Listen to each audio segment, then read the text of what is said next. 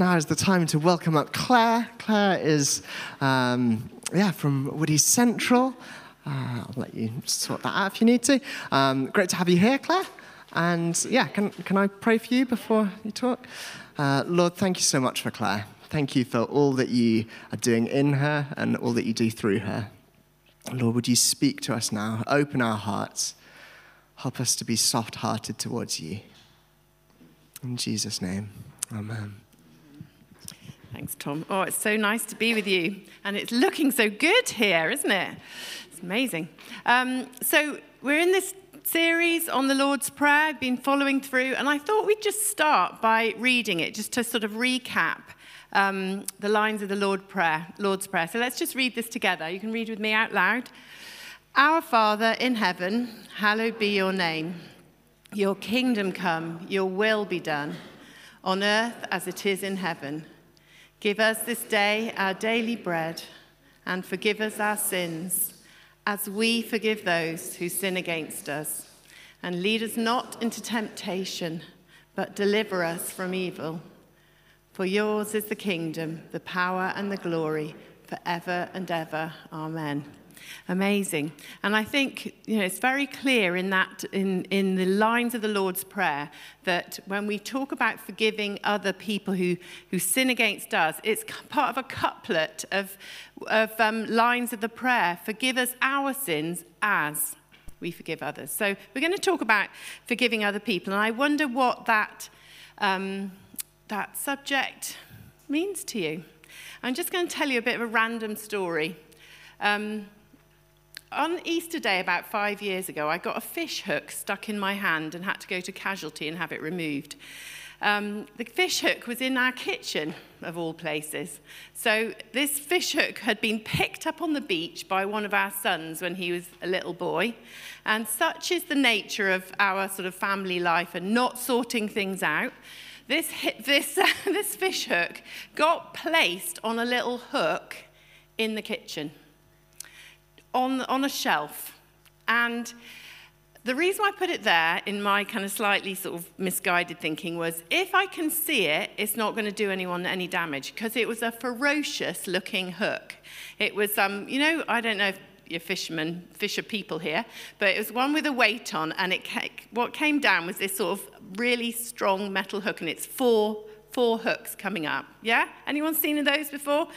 Anyway, ferocious looking thing, and I had it put away for a little while, and every time I saw it in this drawer, I was like, oh, that's really dangerous. I'm just going to put it really visible. So I stuck it on this hook thinking my boys wouldn't let me throw it out, so there it was. And it stayed there for a few years. That's the sort of house we live in, I'm afraid. It's a community house, loads of people coming and going, and it stayed there. And then on Easter Sunday, about 5 years ago, I was cooking the dinner, and I reached past this hook, and for some reason, I just touched it in the wrong place, and it went straight through my hand. Here. Just in the sort of little bit of the skin there. Now, if you know anything about, sorry if this is if you're a bit squeamish, it's a horrible thought, I know. It didn't really hurt. I was just really shocked looking at it thinking, I got a fish hook in my hand. Who's going to finish making the dinner? It was that sort of feeling. And I tried to pull it out. And if you know anything about fish hooks, they've got barbs on them. And I tried to pull it out, and it just wouldn't come out. I pulled quite hard, and it just wouldn't come out. So anyway, I had to go to Casualty, and went to Casualty. They tried to pull it out. No, couldn't do it. They tried to cut off the hook, couldn't do it. So in the end, they had to cut open my hand and remove this, just a tiny little slit, just to remove this fish hook. Random story. So why on earth am I talking about hooks? If you have ever tried to forgive someone, and it's been hard for you, you will know that thing does not want to come out of you. There is some resistance to forgiveness. It is very contested ground in our lives. I'd love you just to be thinking of maybe somebody in your life that you've had to forgive where you found it hard. And you will identify probably within you this sort of sense of resistance. I just want you to think about that. And now Jesus teaches often on forgiveness in the New Testament. And one of the things he says is, don't judge or you will be judged. Don't condemn and then you will not be condemned yourself. Forgive and you will be forgiven. And he quite often kind of accompanies his teaching with this sort of a sense of there are consequences in this territory around forgiveness and judging and condemning people. There are consequences. It's not a neutral bit of territory. It's contested, and there are consequences. Now, if you read something like Psychology Today, here's a little snippet of some science on unforgiveness that has been posted on Psychology Today. Holding on to hurts, grudges, annoyances, pet peeves, or old wounds hurts the body.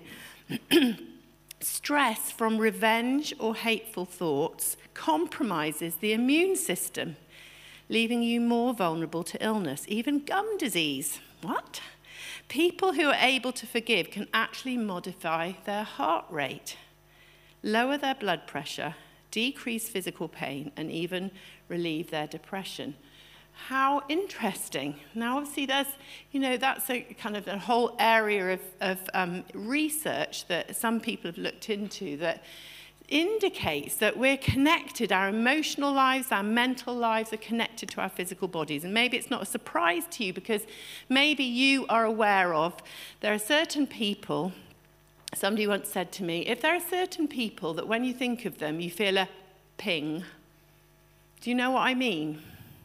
You know, a sense of connection that is a little bit painful. And you might be aware that you can have quite a physical reaction to something like that. C.S. Lewis says, everyone says forgiveness is a lovely idea until they actually have something to forgive. It's so true, isn't it? We think the concept's great, but when you're actually living in a situation where you have to forgive someone, it feels like a different matter altogether. I'm just going to get Ros up here, who I often get up when I come here, I know, but we do a lot of talking and praying together. And Ros has been on this huge journey around forgiveness, as you will know, because she shared her testimony a few times. But this is a little bit of her story around just the subject of forgiveness and the journey that she's been on it. So I think you're going to sort of read it out, aren't you? But yep. There you go. Thank you. Morning, all. As I was lying in bed this morning, thinking about this testimony this morning, I finally worked out why I've never reached the dizzy heights of being over 5 foot tall. The weight of my bags has been so heavy and has stunted my growth for pretty much the whole of my life. Last week, when Rachel was talking about sin, she used the analogy of carrying a heavy rucksack on her back. I could so relate to that and think I have been carrying such a bag probably since about the age of 4. But because I have had it so long, it was utterly stuffed. So much that I ended up carrying a rucksack on my front too, stuffed full of the sins of others. And what this picture portrays, I think, is one of being almost invisible, as these heavy big bags were hiding most of my under 5 foot self. 2 years ago, following the wholeness course, I was prompted to think about and talk about the sin in these bags and go on a journey of forgiveness.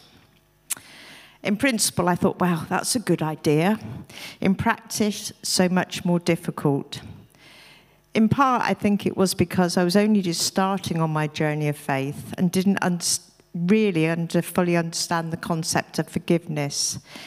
And in part because for almost the whole of my life, these bags were so attached to me, molded to my shape, and to give them away felt like a great vulnerability, as I didn't know what shape I was underneath. At that time, any vulnerability felt precarious and threatening.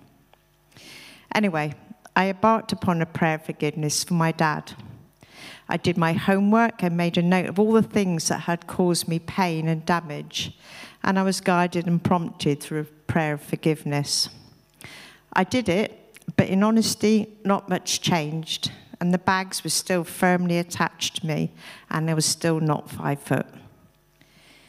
Maybe 18 months later, in the autumn of last year, I prayed the prayer of forgiveness again. Same issues, same bags, but this time something extraordinary happened. I was praying, and as I was speaking about the sin of my parents, I was feeling upset because it was hurtful to remember what they had been like. There was so much hurt and damage, but it was okay. It was entirely manageable for me. And the other thing was that I felt unbelievably sick, and I didn't know why. But I'm surprised that I didn't actually vomit all over Claire's floor at that time. I didn't entirely understand that feeling, but Claire said to me, sometimes there's a spiritual battle going on over forgiveness that can really churn you up inside. As we prayed, it was like the buckles of my rucksack, which was so rusty and stuck, having not been moved for years, had been oiled, and something started to loosen and undo. Anyway, I left the prayer session and went home, and I felt okay emotionally, not so different really, but I continued to feel unbelievably nauseous for about another 2 hours. And that was pretty much it until the next morning. I got up the next morning and immediately thought, my front rucksack, what's happened? It's completely changed shape and it's so much lighter. I felt, and still feel months later, that prayer of forgiveness was life-changing, as it showed me so clearly the grace of God and has enabled me to leave that part of my history behind. It no longer defines who I am or what I think. I remember my mum and dad now with fear, not with fear and disappointment, but with an understanding of their own sin and struggles, which can be forgiven. That morning, I began to understand that God was entirely and utterly willing to empty my bag, and I felt free. I still may not be over 5 foot, but like with these boots I have on today, I have been lifted and now I am taller. Very good. Thank you so much. Thanks, Ros. Our journeys around forgiveness are not, they're not trivial. Some things that we need to forgive people for are a little bit, but often it wanders into this realm of great pain and suffering that we've experienced in our lives. And maybe sometimes we become a bit detached over the years. And I know that Ros would say that for many years she sort of lost contact with that original pain. And she just thought, this is me. Bit of a shut down person, quite tough. And it wasn't until actually she started to encounter God's love and compassion for her that something began to open up. But I just want to say that it can be a painful area. We're going to read a short passage from the teaching of Jesus about forgiveness. Let's have a look at this. This is Jesus speaking. He says, "You have heard it was said, love your neighbor and hate your enemy. But I tell you, love your enemies and pray for those who persecute you, that you may be children of your Father in heaven. He causes his sun to rise on the evil and the good, and sends rain on the righteous and the unrighteous. If you love those who love you, what reward will you get? Are not even the tax collectors doing that? And if you greet only your own people, what are you doing more than others? Do not even pagans do that? Be perfect, therefore, as your heavenly Father is perfect." And in Luke, this reading as well, "Love your enemies, do good to them, and lend to them without expecting to get anything back. Then your reward will be great, and you will be children of the Most High, because he is kind to the ungrateful and wicked. Be merciful, just as your Father is merciful." And that is a tall order, I think. So here are 3 little perspectives on helping us move towards forgiveness that I think you see in the teaching of Jesus there. And the first thing is that forgiveness is always hard. And Jesus is acknowledging it. He's saying, you've heard it said, love your neighbor, hate your enemy. He's saying this is the word going round. This is the normal way of things. This is what everyone says. This is how normal people behave. Love your neighbor, hate your enemy. You've heard it said. It's as if he's saying the most normal thing in the world is to love those that love you and hate those that hate you. That's just the way of it. And it's almost like he's saying it's your instinct. You're wired to do that. And maybe you can see it in yourself, a sense of, what is it like when somebody hurts you? Maybe you can think of somebody in the last year or so that has said something to you that hurts you, somebody in your family, a colleague at work, a friend, or something like that, where actually you can remember this feeling of hurt, and your instinct, what is your instinct? It is to withdraw, to shut down, and actually to feel angry and maybe even hate them. And you can feel very, very justified because it feels natural to do that and to stay in that place. But Jesus is sort of saying your instincts aren't necessarily what you need to be listening to here. The other thing he says is this thing about God causes the sun and the rain to come down on the righteous, the unrighteous, the wicked and the good, the evil people and the good people. And I think that he's saying here, injustice happens and it looks unjust. And do you know something? I think this is the second vulnerability that we have around forgiveness. The first is that it hurts. It's in the territory of hurt. And the second is in the territory of injustice. Who's ever felt that sense of it's not okay for them to get off with this? To do something to me. Maybe somebody at work who has in some way undermined you, or a family member, and it looks like they're getting off scot-free.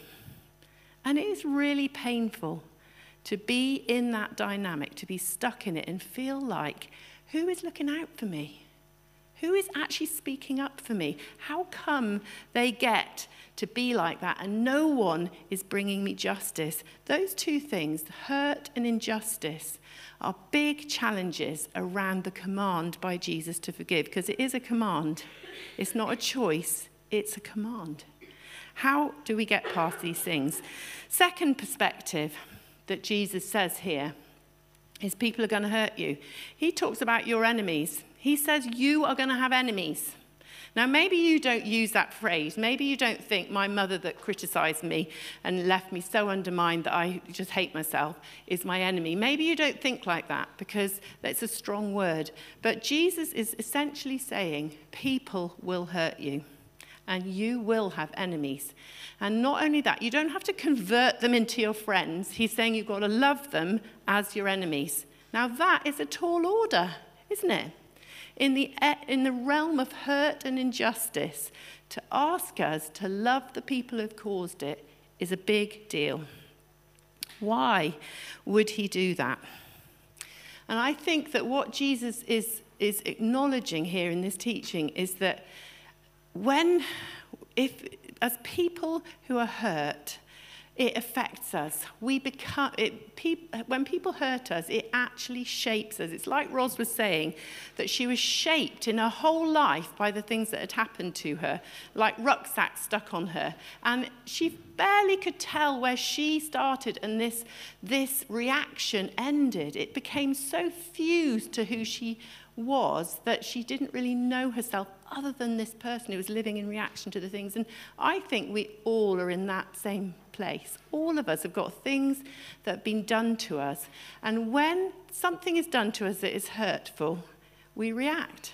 One of the things that we do instinctively is put a wall up.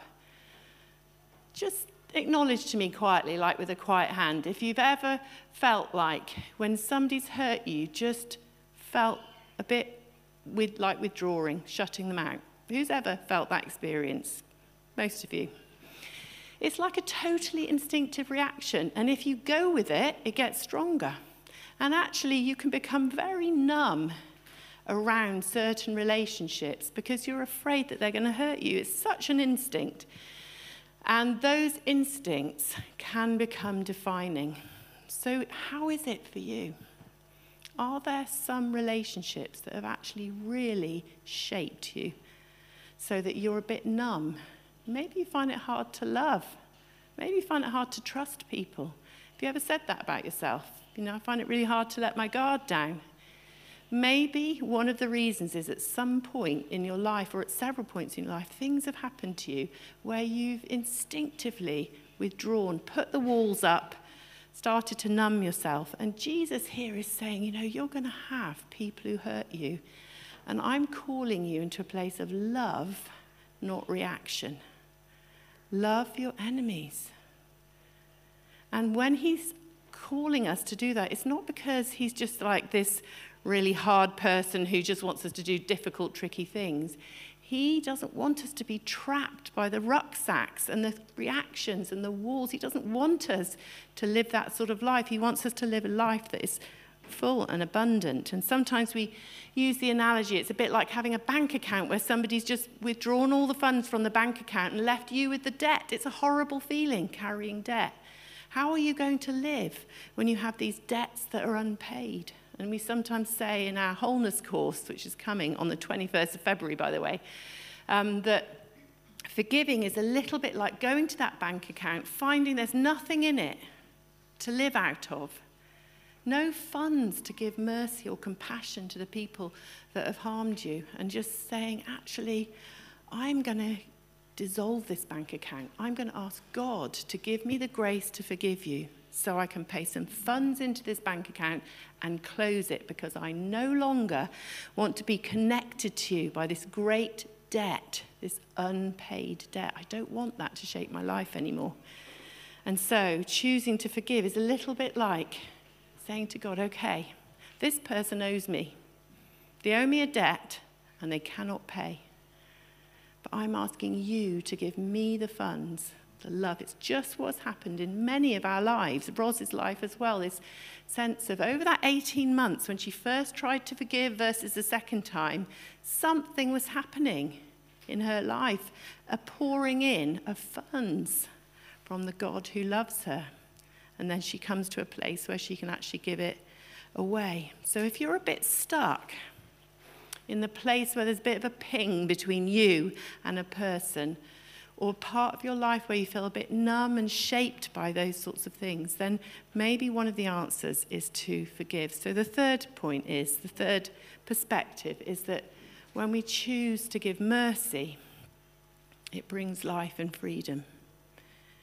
Jesus is saying, be perfect, actually, like your heavenly Father. Can you be perfect? In this teaching, he is saying it looks like going against the grain. He said, if you love just the people who love you and hate your enemies as the normal thing, the instinctive thing to do, is just like being a tax collector. Now, that would have been a very triggering comparison for those Jewish people, because they were being oppressed by this cruel, abusive regime, the Roman regime, who collected taxes mercilessly. And unforgiveness is a bit like that in our lives. We can be stuck on its hook and we cannot get it off it. It's merciless and it collects on us over and over again. And Jesus is saying, don't be like the tax collectors. Don't be in this dynamic of collecting, but unhook yourself from that dynamic. And forgiveness is actually a place where freedom is found. And again, just like Roz has experienced in her life, forgiveness in some strange way unhooked her from her past so that she could look back on people that had hurt her and no longer feel that sense of that dynamic, that ping. Because when the love of God starts to impact you, when his love comes into your heart and life, you have got the funds. You can be generous. And I just finish with this point that, Jesus says, be merciful. What a powerful word mercy is. Who wants to be under the mercy of God and not under his judgment? Who wants to receive mercy? Mercy is a beautiful trait. Now, do you want to be a merciful person? I think that when we give people mercy, maybe undeserved, maybe they've not repented, maybe they've not changed their mind, maybe they're still actually hurting you, and there's always a case for if somebody's really hurtful or abusive, to be able to protect yourself and not be in that dynamic physically. But there's always a place where God will empower us to be merciful. And I think mercy looks like this. It looks like saying, you hurt me, and it was bad what you did. But I choose to give you mercy because you don't get to define who I am. I'm defined by the love and mercy of God. And I choose to give you mercy. Giving undeserved mercy is a God-like trait. And we're called, look at those lovely children. Maybe that's the signal for me to end, it probably is. We're called to be like God. And so I'm just going to, there's a little prayer of forgiveness up here that this is just a really simple way of praying a prayer of forgiveness. And I think it's really important to acknowledge hurt. It's not something that we brush over. We call it. We say, you hurt me. And it might be really bad. And when we pray a prayer of forgiveness, we say, you hurt me, but I choose to forgive you. I choose to release you from this debt, the bank account with this aching debt in the red. And I choose not to hold it against you, not because you deserve it, but because you haven't got anything to give me. There's nothing in the bank account that you can give me that will heal this. And I hand over to God my right to judge you. I'm not going to be a tax collector collecting on this debt any longer. And I choose to give you mercy today and to bless you. It's a powerful and empowering thing. And sometimes when we've been hurt really disempowers us and makes us vulnerable. And God says forgive because he wants you to be a powerful person and to give mercy to people who don't deserve it. And so I'm going to pray. God, I thank you that you have got enough grace and compassion and mercy to fill our own bank accounts. You have poured out your love into our hearts, it says in the Bible, by your Holy Spirit.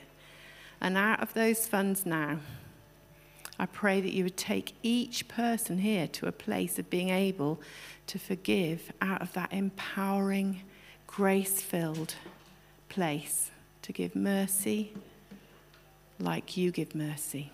So help us on this journey, we pray. In Jesus' name, amen.